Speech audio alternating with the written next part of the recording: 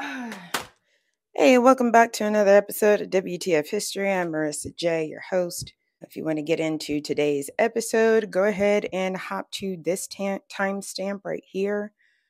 Otherwise, I have a short PSA about my last video. So you guys didn't like that, and that's fine. I'm talking about the understanding our issues with trans women.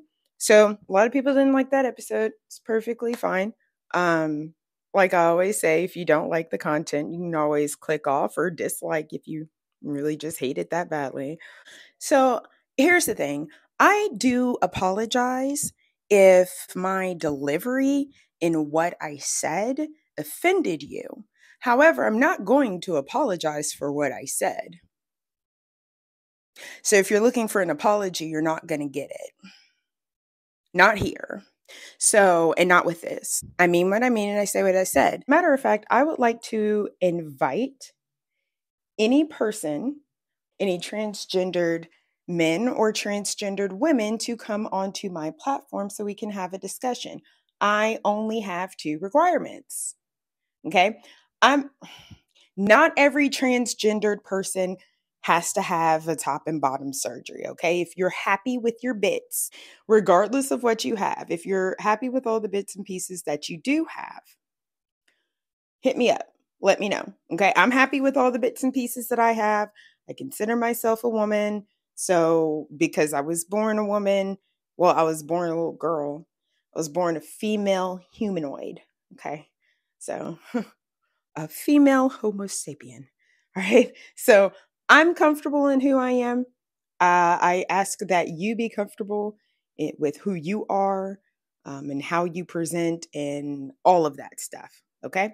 If you're happy with you would like to come onto my platform and have a discussion about this, then we can totally do that. I have one other stipulation. You have to have been in therapy. Okay. And I don't mean, oh, you went to go and see a therapist for 2-3 months and it didn't work out. And so now you feel as though you're fine. No, you need to be in therapy. I won't talk to you unless you've been in therapy. I don't want to have the conversation with anyone that hasn't been to therapy because you're not going to be able to understand where I'm coming from. And I damn sure won't be able to understand where you're coming from. So if you would like to come onto my platform, I welcome that. It's not going to be some gotcha type thing. I want to have a discussion about this. I really do. If you want to go onto my audio platform and have a discussion about this, we could totally do that there too. Hit me up, tqtpodcast@gmail.com. No, I don't have an email address for this particular channel. Obviously, don't send me any type of documentation. I'm not trying to violate any type of HIPAA laws. Okay. I don't need to know who your therapist is or none of that. So without any further dudes, let's get into today's episode featuring Priscilla, since you guys love her so fucking much.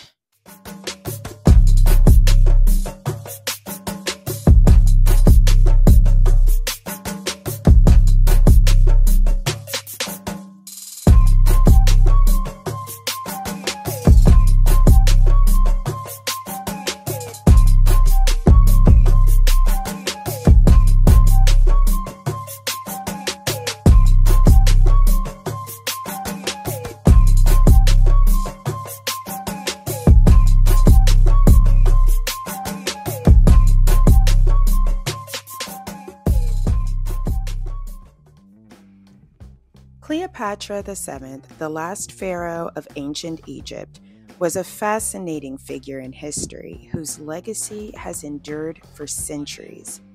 Her lineage and ethnicity have been the subject of much debate among historians, scholars, and the general public. Some have argued that she had sub-Saharan African ancestry, while others maintain that she was of Greek and Macedonian descent. In this video, we will examine Cleopatra's lineage and argue that she was not of sub-Saharan African descent. To understand Cleopatra's lineage, we must first examine the history of Egypt during her time. Egypt was a multi-ethnic society that had been ruled by various dynasties for thousands of years. By the time of Cleopatra's reign in Egypt, Egypt had already been conquered by numerous foreign powers, including the Persians and the Macedonians. In 323 BCE, Alexander the Great, a Macedonian king, conquered Egypt and founded the Ptolemaic dynasty, which ruled Egypt for 3 centuries. Remember the lyrics to Nas' I Know I Can. The verse goes as follows: Before we came to this country, we were kings and queens, never porch monkeys. There was empires in Africa called Kush. Timbuktu, where every race came to get books to learn from black teachers who taught Greeks and Romans. Asians, Arabs, and gave them gold when gold was converted to money. It all changed. Money then became empowerment for Europeans. The Persian military invaded. They heard about the gold, the teachings, and everything sacred. Africa was almost robbed naked. Slavery was money, so they began making slave ships. Egypt was the place that Alexander the Great went. He was so shocked at the mountains with black faces, shot off their nose to impose what basically still goes on today, you see? If the truth is told, the youth can grow. They'll learn to survive until they gain control. Nobody said you have to be gangsters, hoes. Read more, learn more, change the globe. Cleopatra VII was born in Alexandria, Egypt in 69 BCE to Ptolemy XII and Cleopatra V. Her family, the Ptolemies, were of Greek origin and had ruled Egypt since the time of Alexander the Great. The Ptolemies were known for marrying within their family to maintain their Greek heritage and avoid intermixing with the local Egyptian population. Cleopatra's parents were no exception. Her father, Ptolemy XII, was the son of Ptolemy IX and his sister, Cleopatra IV, while her mother, Cleopatra V, was likely Ptolemy XII's sister. The fact that Cleopatra's parents were siblings is a clear indication that her lineage was predominantly Greek. In ancient Egypt, marriage between siblings was a common practice among the ruling class to maintain their royal bloodline. The Ptolemies, as a Macedonian dynasty, were known for their strict adherence to Greek culture and customs. They maintained a separate Greek identity in Egypt and were not interested in assimilating with the local Egyptian population. Furthermore, the physical characteristics of the Ptolemies suggest that Cleopatra was not of sub-Saharan African descent.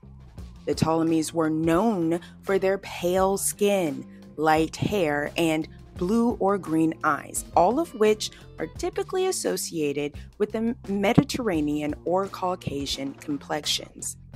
There is no evidence to suggest that any of the Ptolemies had sub-Saharan African ancestry. In addition, the depictions of Cleopatra in ancient art and literature do not suggest that she had sub-Saharan African features. Many of the surviving portraits of Cleopatra depict her with a prominent nose and angular facial features, which are more commonly associated with Greek or Mediterranean features than sub-Saharan African features. Cleopatra VII was not of sub-Saharan African descent, but rather of Greek and Macedonian origin. Her family, the Ptolemies, were known for their strict adherence to Greek customs and culture, and there is no evidence to suggest that any of them had sub-Saharan African ancestry. The physical characteristics of the Ptolemies, as well as the depictions of Cleopatra in art and literature, also suggest that she was not of sub-Saharan African descent. Cleopatra's legacy as a powerful ruler and a cultural icon has endured for centuries, but African ancestry is not part of her story. Portraying Cleopatra as a Black woman when there is no evidence to support this claim is not only historically inaccurate, but destructive to the Black community across the world. By rewriting history to change the race of a historical figure, we erase the stories and accomplishments of real sub Saharan African queens and diminish their contributions to history. It is important for everyone to tell the stories of real African queens who have played an important role in shaping the history of Africa and the world. Creating a movie about a historical figure whose race was changed would be unethical to consider a documentary because it presents a false narrative and undermines the value of truth in history. A movie can be a work of art and a work of fiction, but when it presents itself as a documentary, it must adhere to historical accuracy and facts.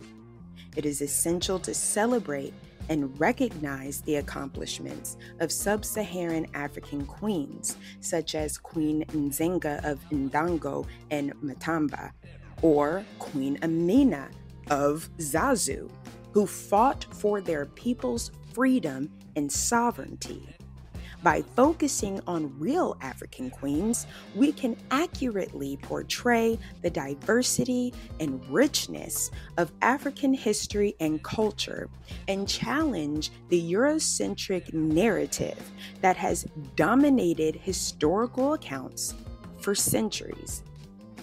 Therefore, it is important to acknowledge the historical context in which Cleopatra lived and ruled, and to recognize her as a Greek and Macedonian ruler, rather than a sub-Saharan African queen.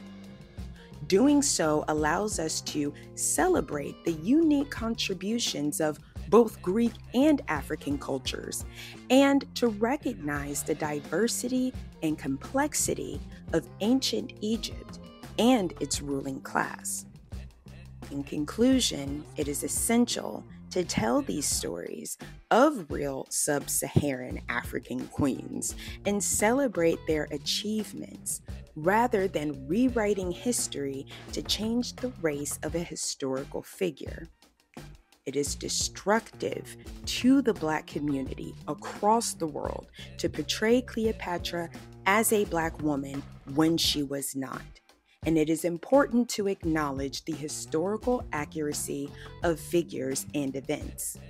A movie about a historical figure whose race was changed would be unethical to consider itself a documentary, as it undermines the value of truth in history. All right, so Priscilla is going to be joining us for the commentary. You hear that she already has plenty to say. Oh, Elizabeth Taylor. Yeah, okay, so I'm glad you asked about that, Priscilla. Yes, Elizabeth Taylor did portray Cleopatra once upon a time, but guess what? It wasn't a documentary. It wasn't a documentary, Priscilla. Oh, what was that? Uh-huh. Queen Charlotte and Bridgerton and the Black Anne Boleyn? Yeah, nobody cared because it wasn't a documentary, silly. This Netflix thing is considering itself a documentary. That's where the difference lies. What? Oh. Oh, that's a fair point. Priscilla wants to know, who are we supposed to sue for whoever was responsible for making Jesus white? Yeah, absolutely. We totally could sue as a people, except we can't band together on any fucking thing. It would be kind of hard to get together and sue someone for turning Jesus into a white guy when we can't even stop it with the colorism. We can't get the little shit. So how are we going to do the big shit? But see, here's the thing. I would much rather band together to sue for a good cause, like, I don't know, reparations, rather than to sue someone for making Jesus a white guy. I think that would be a far better cause, Priscilla. So, in summation, Cleopatra could fucking never. Bye. What? What? I don't know what that means. Does that mean keep rubbing your belly? I don't know what you want. Okay, get off of me because you're freaking me out, man. You're freaking me out. You're freaking. Okay. Oh fuck! Get the fuck, Priscilla. You have got to stop freaking the fuck out. You're freaking out, and it's freaking me out. Stop. Don't scratch me though. Yeah, whatever. Say bye. Say bye.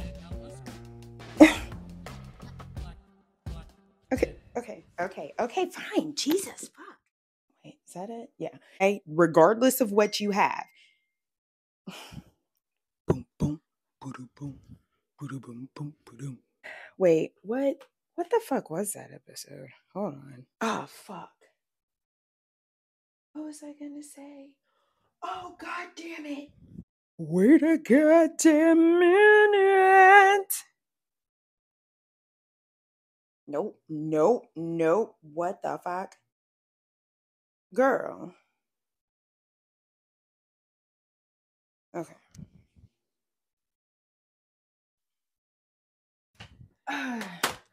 Hey, welcome back to another episode of WTF History. I'm Marissa J., your host.